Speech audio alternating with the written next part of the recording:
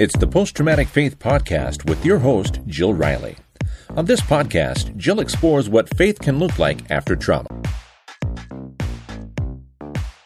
Hi, I'm Jill Riley. I am an author and a minister. I am also a trauma survivor and live with complex PTSD, depression, anxiety, and a dissociative disorder. My prayer is that post-traumatic faith will bring you hope and joy in your own journey. Welcome to Post-Traumatic Faith. This is Jill Riley, and today, live from Las Vegas, we have Nelson Tressler. Nelson, welcome. Hey, thanks for having me, Jill. Is it hot down there? You know what? It's under 100, so we'll take it here. I think it's 98. 98. So if it's under 100, do you consider that not blistering hot then? Yeah, definitely coming out of summer, anything under 100, we'll take it. Yeah, nice. Well, it's turning into fall here in the north. So in Billings, Montana, the leaves are starting to turn. Oh, nice. Nice. Yeah. So let me tell you a little bit about Nelson. Nelson is the founder and CEO of I Got Smarter, a goal achievement program created to help people succeed in every aspect of life. Prior to I Got Smarter, Nelson was a top real estate agent, completing well over $1 billion in transactions for his clients.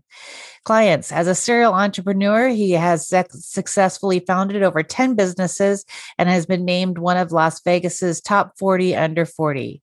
Nelson's success and life philosophy come from his unique beginnings: rape, murder, extreme poverty, and the biggest trial ever to hit a small town were just a few things waiting for Nelson upon his birth. The child of a 15-year-old mother, Nelson's young life started from behind. The oldest of 5 children and raised in poverty by an abusive stepfather, Nelson turned resourcefulness and tenacity into a life skill. He played college football for St. Francis University and joined the U.S. Air Force on the GI Bill. He served as an electronic and navigation technician with tours in Saudi Arabia and Turkey. Upon leaving the Air Force, Nelson finished his education at University of Nevada, Las Vegas, and founded his first company. Nelson founded the I Got Smarter company, centered around changing the world one person, one goal at a time. Built on over 25 years of life lessons he picked up from his Murder to Millions story, I Got Smarter implements the philosophies, goal setting, and personal development techniques Nelson has honed to build his personal success. He has been married for over 25 years and raised 3 children and currently lives in Las Vegas. So thank you so much for being here and for sharing your story. You tell me a little bit about your real estate business. Yeah, I was in commercial real estate for 25 years. Las Vegas was very busy in commercial real estate. Kind of got into commercial real estate right out of college. Didn't really know what it was. I needed an internship and kind of had one option, and that was in a commercial real estate firm. So I took it and ended up having a knack for it, and got offered a job after the internship, and the rest was history. Ended up spending 20 years with that firm. Eventually became the top salesman worldwide for that top 5 firm multiple times. And I think we were number 1 team in Las Vegas 17 years in a row or something like that. So that's great. Yeah, good success. Yeah, that's great. So thank you for your service in the Air Force. What tell me a little bit about your Air Force years. Yeah, so I've got quite the unique beginning. So I can kind of get into that, and that's what led me into the Air Force. So go for it. Start there. So jump right in. Yeah, so you kind of touched on it a little bit. My mom became pregnant with me when she was 15 years old. And while she was pregnant with me, her father, who was the local trash collector in a small town in Pennsylvania, drove into the town square. There he spotted 2 police officers. He stuck a gun out the window and opened fire on those police officers, killing one and critically wounding another. And eventually he was captured and brought to stand trial, where he was facing the death penalty for what he had done. And during his trial, my mom got up and testified to the jury that the reason that her father had shot and killed that police officer was that that police officer had raped her, and she was now pregnant with his baby, who was me. Mm-hmm. And my mom's testimony worked. The first trial ended in a hung jury. Eventually, my grandfather was tried again. The state took the death penalty off the table because of my mom's testimony, but he was eventually found guilty and sentenced to life in prison without the possibility of parole, where he eventually did end up spending the rest of his life, more than 40 years behind bars, leaving behind me now, being born, my mom, and she was one of 15 children in this small town. Yeah, this small town, to deal with what he had done. And I don't know if you've ever lived in a small town. You're in Montana. There's probably nothing but small towns up there. But everybody knows your business there. And this was the biggest thing that ever happened in this small town. So everybody now really knew my family, and specifically now me, because I was the baby from that trial. Mm-hmm. And so I kind of grew up. We were too poor to move away from that town. I'm born to a 15-year-old mother. Eventually, my mom turns 21. She meets a man who would eventually become my stepfather. They have 4 other children in quick succession. And because of the lifestyle that they're living, we quickly find out that my stepfather is very abusive and is an alcoholic. And he beats me and my mom and my siblings pretty much on a daily basis.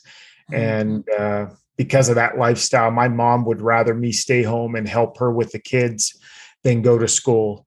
And I remember going to the last day of 4th grade and looking down at my report card and realizing that I wasn't going to the 5th grade, that I had flunked the 4th grade, that I had straight Fs, and I'd probably missed 60 days of school because my mom would rather me stay home and help with the kids. Yeah, help with the kids. And everything, my house was chaos. I mean, there was constant chaos there. And I there were always crying kids and fights and things like that. And that's pretty much the way my life went until one day my stepfather was walking home drunk from a bar, and somebody else was driving home drunk from that bar, and they ended up hitting and killing him. And as hard as my mom's life has been to this point, losing my stepfather pretty much broke my mind. My mom dropped out of school in the 8th grade. Here she is with 5 small children. And no matter how much she tries to wrap her mind around how she can't figure out how she's going to care for these 5 small children on her own. And it's at this time that she decides she's going to take her own life. And my mom attempts suicide. And fortunately, she wasn't successful with the suicide. But when she got out of the hospital, that's when my family got split up. And I went to go live with my grandmother, who was the wife of the man who shot and killed the police officer. So where did the other kids go? My 3 brothers stayed with my mom. And then my sister, who was only 6 months at the time, went to go live with an aunt. Okay. So did you end up finishing school, or did you have to repeat grades, or how did you catch up? Yeah. So I flunked 4th grade. And then that was after that, my stepfather, did all that. I moved in with my gram, and then, my gram's house was the total opposite of my mom's house. There was always food to eat. There was no drinking, there was no fighting. And me and my gram had a special relationship, and my gram was very supportive. Pretty much every day of my life, my gram would look at me and say, "Nelson, you're going to make something of your life." And, she was very supportive. And, so one day I was in 7th grade living with my gram, and somebody came into the school and they talked about what it was going to take to go to college. And I remember sitting there thinking, you know what, man, if I could go to college, that my life would be set from there on out. And, when you tell yourself you're going to do something that's very hard, that voice in the back of your head starts screaming at you like, "Hey, come on, man." Like you're so unrealistic. Exactly. And at this time of my life, I'm in special ed. I have dyslexia. I can't read. I can't write. Can't spell. And I start thinking all these things. Nelson, you're going to be lucky to get out of high school, let alone get a college degree. Right. But I saw where I was going to end up, and I'm like, what do I have to lose? I mean, so I just started to do the things I thought I needed to do to get into college. And with the support of my grandmother, and fortunately, I was a pretty good athlete. So I had one college that was willing to take a chance on me to come play football for them. And, they massage the admission requirements. And when I say massage, I mean deep tissue massage. And because of that, I ended up going to college. But like any goal, you always hit those hurdles or those roadblocks. And after my first year, I got a bill in the mail for $3,500, and I'm living with my gram at this time. And my gram's making $4,800 a year on Social Security. And I owe $3,500 to school, and I'm going to owe that every semester thereafter. And I know I'm not going to be able to afford it.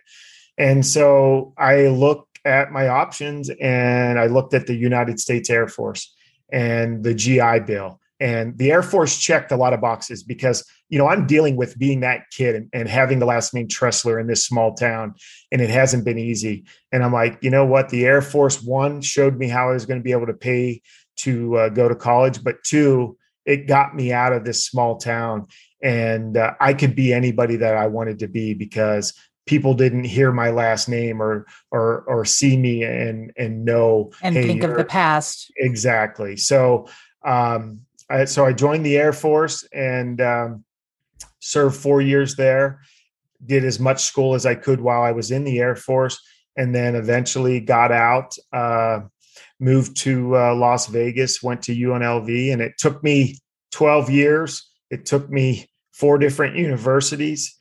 And but eventually I became the first person in that large family to get a college degree. Wow.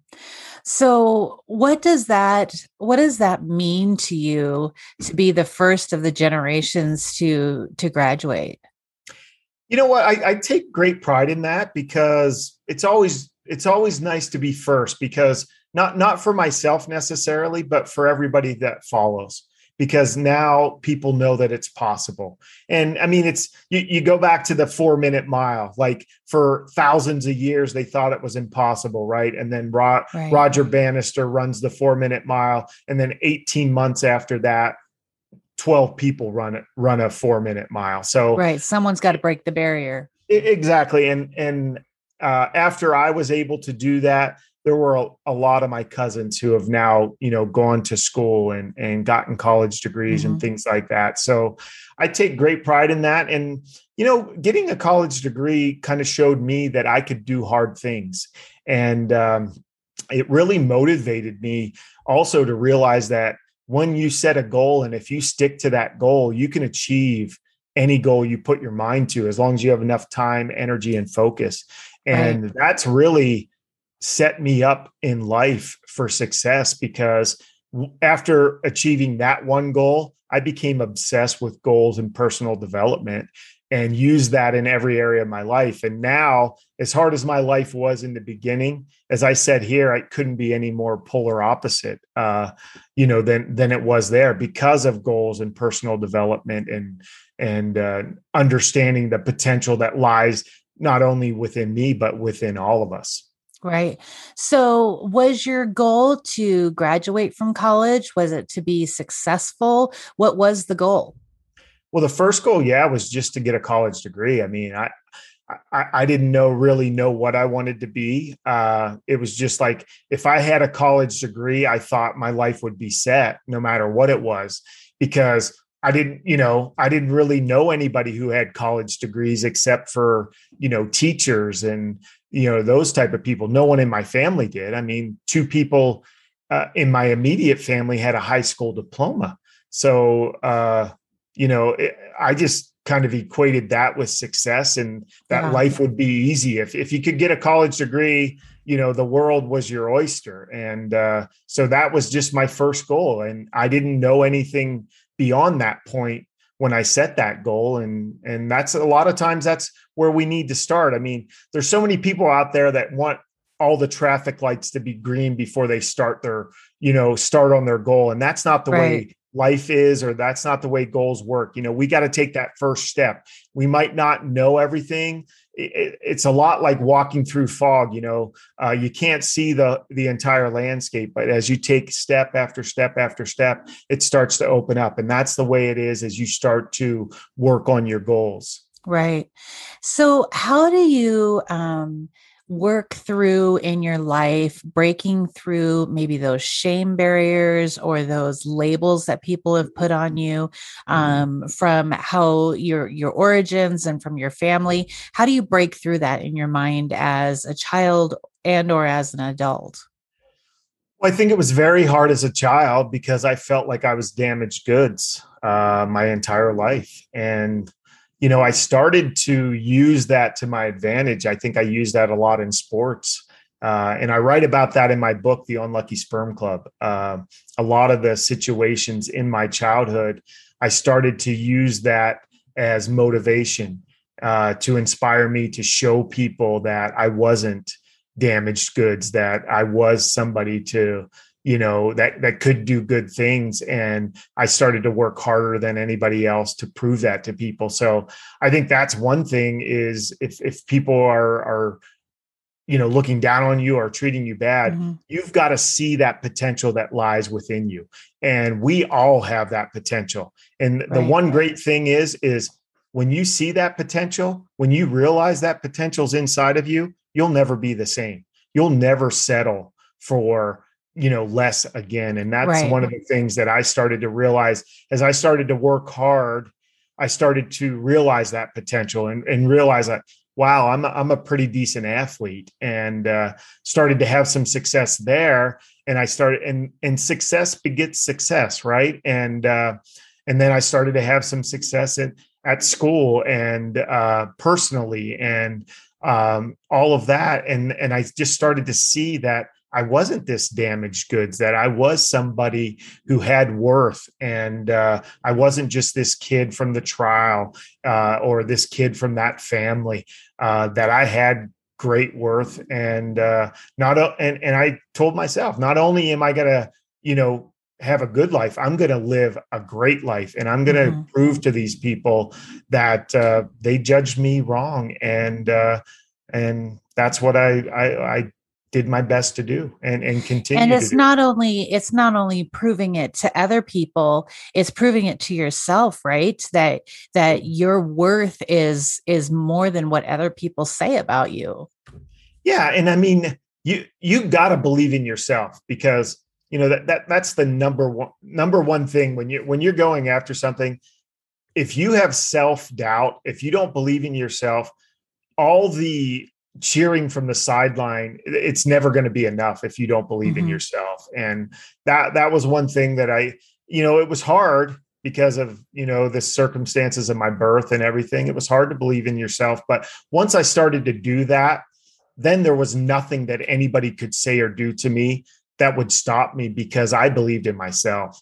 And so, I mean, if you believe in yourself, there's nothing that anybody can say that can stop you. But if you don't believe in yourself, there's nothing that anyone can say to get you to where you can actually go, because you'll stop yourself.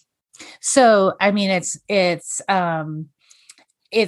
kind of like an armor that helps protect you from having that self-belief is that armor that protects you from other people's doubts and other people's expectations that they want to place on you. Right. Yeah, absolutely. So how do you think, what would you tell other victims of abuse? I resonate with your story. I'm a victim of childhood abuse.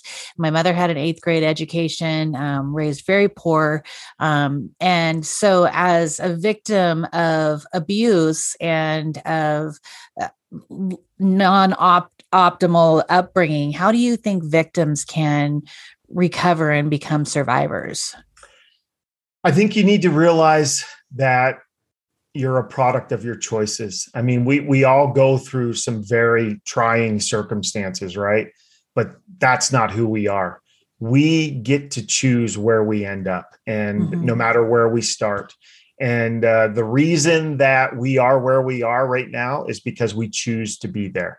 And is it hard because of the circumstances of our childhood? Yeah, but I also think that can be an advantage. I mean, for the longest time, the circumstances of my birth weakened me. Nobody even knew about it except my wife. When I moved away from that small town, I told nobody about it. I told my wife before we got married. But then I started to think, you know what? I lived that life for a reason. And I started to think, I need to share this story so that other people can realize that they can overcome, circumstances like this. And as soon as I did that, as soon as I gave it that meaning, it started to strengthen me. And that's one of the philosophies that we have in our program, I Got Smarter, is we get to give meaning to everything that happens to us in our lives. We get to write that story. And if we get to give meaning to everything that happens to us, why on earth are we giving things negative meanings? Now, does it take getting really creative over some horrible things that happen to us? Absolutely. But in everything in my life, I've always found some silver lining that it's going to help me. So that's what I've done with the circumstances that I've gone through is, hey, how is this here to help me? This isn't happening to me. It's happening for me. And how am I going to use this to get me where I want to go? I don't want to be a victim. Like bad things happen, but you know what? I get to react how I'm going to react to this thing. And that's the mindset we need. And really, you're differentiating yourself from saying, I am my story, to saying, I'm a character in this story, but it doesn't define who I am. Absolutely. Right? Yeah. We get to write that story. And that's the thing. I think so many people assign their success to what's happened to them, to other people, to other circumstances. And now they have to wait until all those things change before their life can change, as opposed to understanding, hey, I'm in charge. And when you take 100% responsibility for your own success, now you're in charge. And now you can set about changing your life because you're in charge of it. Yeah, absolutely. Well, you made reference to your book, The Unlucky Sperm Club. And so obviously we know why you named it that way, just based on your story. But did you really grow up feeling like you were completely unlucky? Well, and I'd like to put that unlucky, that UN in parentheses, because I truly feel like it's helped me to get to where I am, and it's helped me become the person that I am. And originally I was going to call the book The Lucky Sperm Club. And because I really felt like my upbringing at the end of the day helped me. And I think you look at some of the uber successful people in this world, and you dig deep enough and you see that they had some trying times in their lives. And I think that's what makes people. And that's what I wanted to do with my book, was just to kind of open up the curtains and show that trials in our lives, setbacks and hurdles and all these tribulations, they help us grow as a person and help us to become the person that can be successful. I mean, if I would have lived a middle class, cushy life, would have I been able to, accomplish the things that I've accomplished? I don't know. But some of the things that I went through have made me the person that I am, given me the drive that I have, given me the contrast that I've had. Right. The inner fortitude to push on. And I wouldn't trade it. I mean, there were horrible things that happened to me and things that I had to go through. But because of that, I am who I am. And I think I wouldn't trade one of those things that have happened to me. How did you, as a father and as a husband, how did you process kind of what had happened to you and differentiate from what you wanted for your family, for your children? Yeah, I remember growing up and not having a lot of great role models. I mean, I loved my family, so I don't want it to come off like that. And I had some uncles that I just loved and adored, but I didn't have a lot of great role models. But I also had a lot of people that I knew they did things that I knew I would never wanted to do. And I think Mhm. sometimes we're in situations where we don't know what we want, but we know absolutely what we don't want.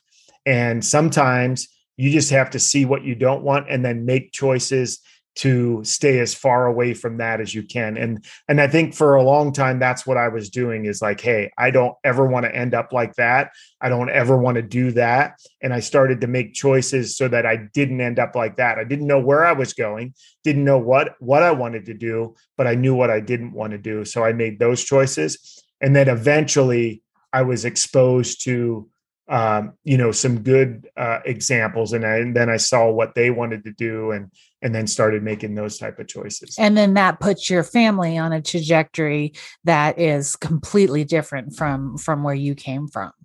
Oh yeah, I mean, my boys couldn't have been raised any different than I was raised. And you know what? Sometimes I look at that. I mean, you know, not the abuse or anything like that, but I mean, Right. sometimes, when you're raising your kids, you kind of take away some of the drive and things like that really have made you hungry. And it's kind of a fine line. And that's Absolutely. that's one of mine and my wife's, lasting arguments is, hey, let's let our kids want for something here. Let's let them work for something, because if your kids never want for anything, then, where's that drive going to come from? And those are the things that have, made us successful. We can't take that all away from these kids, but that's in the back of our heads, especially when you've come from nothing, is you want to give your kids everything. I don't want them to Yeah. be like I've been, but it's a fine line. And I catch myself, your kid turns 16 and you're like, oh, I'm going to go out and I'm going to get him a new car and this and that. And you're like, whoa, whoa, whoa, whoa. Maybe he needs to drive a clunker for a year or two to realize what it's like. Hmm. Yeah, I think giving our kids perspective, and allowing them, like you said, to get hungry is really important. But like you said, when you try to break a cycle and you want that so different for your family, it's hard not to give them everything and provide them with everything that you never had. And I find that in different areas in our life, and thinking about our kids and how we wanted relationship to be. So yeah, I respect that. So tell me this, what is success to you? You know what? I think success for me is my family and my marriage. My number one goal is I want to be married for 50 years. And I just was married for 25 years. And there's a lot of things that go into being married 25 years. One, you have to want to be married, and you have to want Yeah. your spouse to want to be married to you. You have to be healthy enough to live that long. And, so I want that. I want to have great relationships with my family and with my kids. And I want my kids to grow up and be productive, people. And, all this is for naught if your kids grow up and are miserable people and not happy and don't have great families. I I agree. mean, your posterity is really, that's all you're letting behind, is the people that your kids that you raised and the kids that they raised. And, so I'm just looking to leave this world better than when I got it. And the way that I'm going to do that is with leaving, some good kids that are Hmm. gonna leave the world better than what they left it. Yeah. So tell me about I Got Smarter. What is that? Yeah. So, I mean, we talked about the goal of graduating college, and I quickly realized how important goals are. And, I started more than 10 businesses through my career and was able to sell some of those and exit. And I got to the point where, I was just thinking, okay, what am I going to do with the rest of my life? It's not in me to kind of pop my feet up and watch waves crash. So I started to think, okay, what am I going to do? And to this point, nobody knew about my childhood and the circumstances, again, except for my wife. And I started to reflect upon that. And I started to realize how important goals were to me and what a huge impact they played in my life. And I had helped a bunch of people set goals and achieve goals, for free and just to help people out. And I thought, what do I want to do with the rest of my life? And then I had designed this program for my use and the use of my close friends. And I'm like, people could really use this. And I saw what a difference it made in people's lives. And I'm like, this would really be good if I could design it into an app and a full-blown program and, do accountability groups or success groups and things like that. And so that's what I did is I developed it into an app, and it's a full-blown goal achievement program that makes you achieving your goals 95% more likely than if you're out there doing it with any other goal achievement program. And where can people find the app at?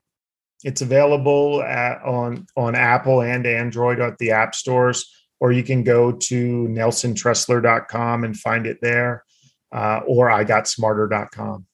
Great. Well, and your book can be found on Amazon, right? Yep. And it's available everywhere books are sold. It's also available on Audible if you like listening to your books. Great. Did you do the reading of the book yourself? I did. Very humbling, especially with dyslexia. So, I mean, but yeah, it's very humbling, but yeah, it was a great experience. Yeah. I've heard that is a arduous task sometimes doing the reading part. So I have one last question for you. What is a singular goal that you're working on right now? You know what? I want to change the world one person and one goal at a time through this program. I know how important goals can be to people. Goals are not just for the person achieving the goals. Goals are generational. Because of that one goal that I had of graduating college, not only is my life different, but my children's life is different. Yes. And their life is going to be different. So I want to take this program out there. I want, other people to realize the power of goals and how to set a goal, and not only how to set it, but how to achieve that goal and to change their lives and to make their families' lives better and their lives better. And that's what I want to do with the rest of my life, is to make the world a better place by helping people achieve their life's biggest goals. I'm not out there to tell you what your life's biggest goals should be. I'm just out there to help you achieve what you feel like it should be. I love it. My son got a black belt in Taekwondo when he was in the 6th grade. And he says on the way home from his test, he says, well, now that I've reached my goal, I don't know what I'm going to do with the rest of my life. And I thought, you're 12. Find another goal. So thank you for helping people find goals and reach them. I think that is absolutely admirable. And I look forward to reading your book. And if you want to know more about Nelson, like he said, check him out at nelsontressler.com. Correct? Yep. Okay. nelsontressler.com, and you can find the book on Amazon, and then you can go to I Got Smarter. So Nelson, thank you so much for your time and for your sharing your story so freely. Thanks for having me, Jill. I appreciate it. Thanks for listening. Subscribe to the Post-Traumatic Faith Podcast on iTunes, Spotify, or Google Podcasts today. You can follow Jill on social media. On Facebook and Instagram, jillriley.author, and on Twitter, Jill Riley Author. Email jill@jillriley.org.